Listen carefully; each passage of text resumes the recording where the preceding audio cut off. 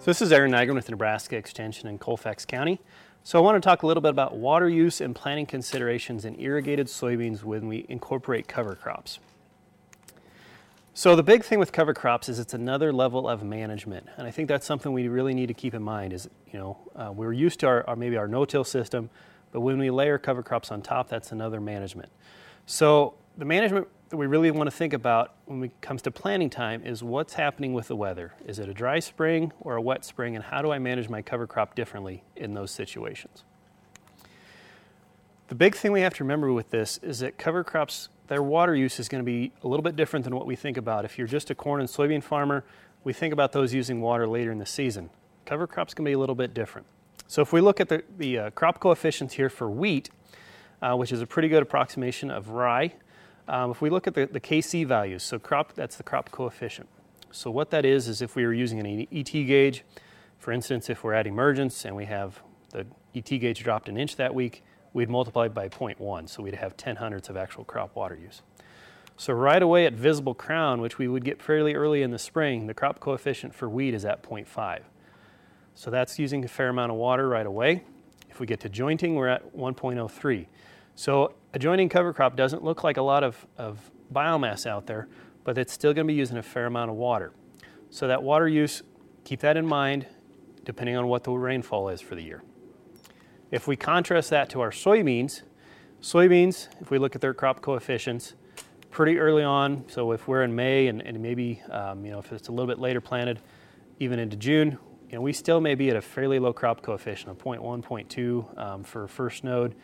Even V3 is still only 0.6. So that's when we can get that precipitation events that are more than what the crop is actually using for water.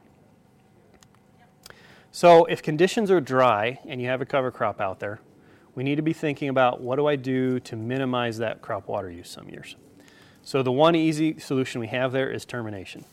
You may want to move up your termination date, spray that cover crop out to help preserve whatever moisture you have. This is going to be especially true if you're dry land. On the irrigated side, we have the backup plan. We can also run the center pivot. You may not want to do that because that is a cost to that, but a lot of times, a lot of years, if we're dry anyway, there's a benefit to running the center pivot to get our herbicides activated, especially our pre's. So we may also just want to make sure we get a good stand even without the cover crop out there. So we have the backup plan with irrigation. That's the nice thing we have in Nebraska.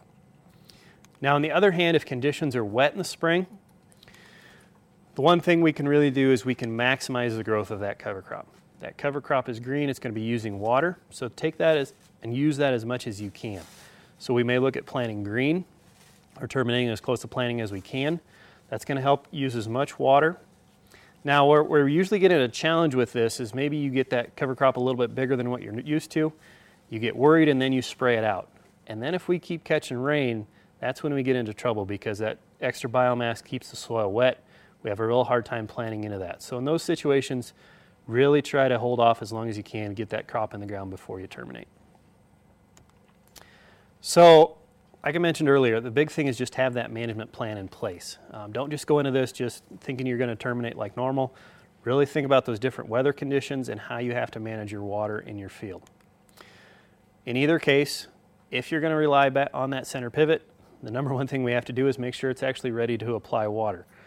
Maybe, last fall you had some sprinklers that were broken, you had something else, a gearbox break. If you don't remember to fix that over the winter, and all of a sudden you've got the crop in the ground, now you're in trouble. So make sure that center pivot's ready to roll.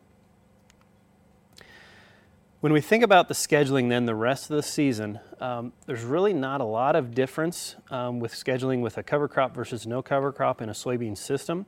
There's just a few scenarios where we maybe would have to manage a little bit different. So the first one is just using irrigation to establish the cover crop in the fall.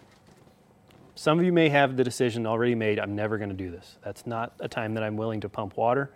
But if we really want to make those cover crops work in our system, even an extra inch of water applied in the fall may really help that cover crop get off to a good start, get us more biomass to help the system out. Another time is if we do have some dry conditions just right on the top surface.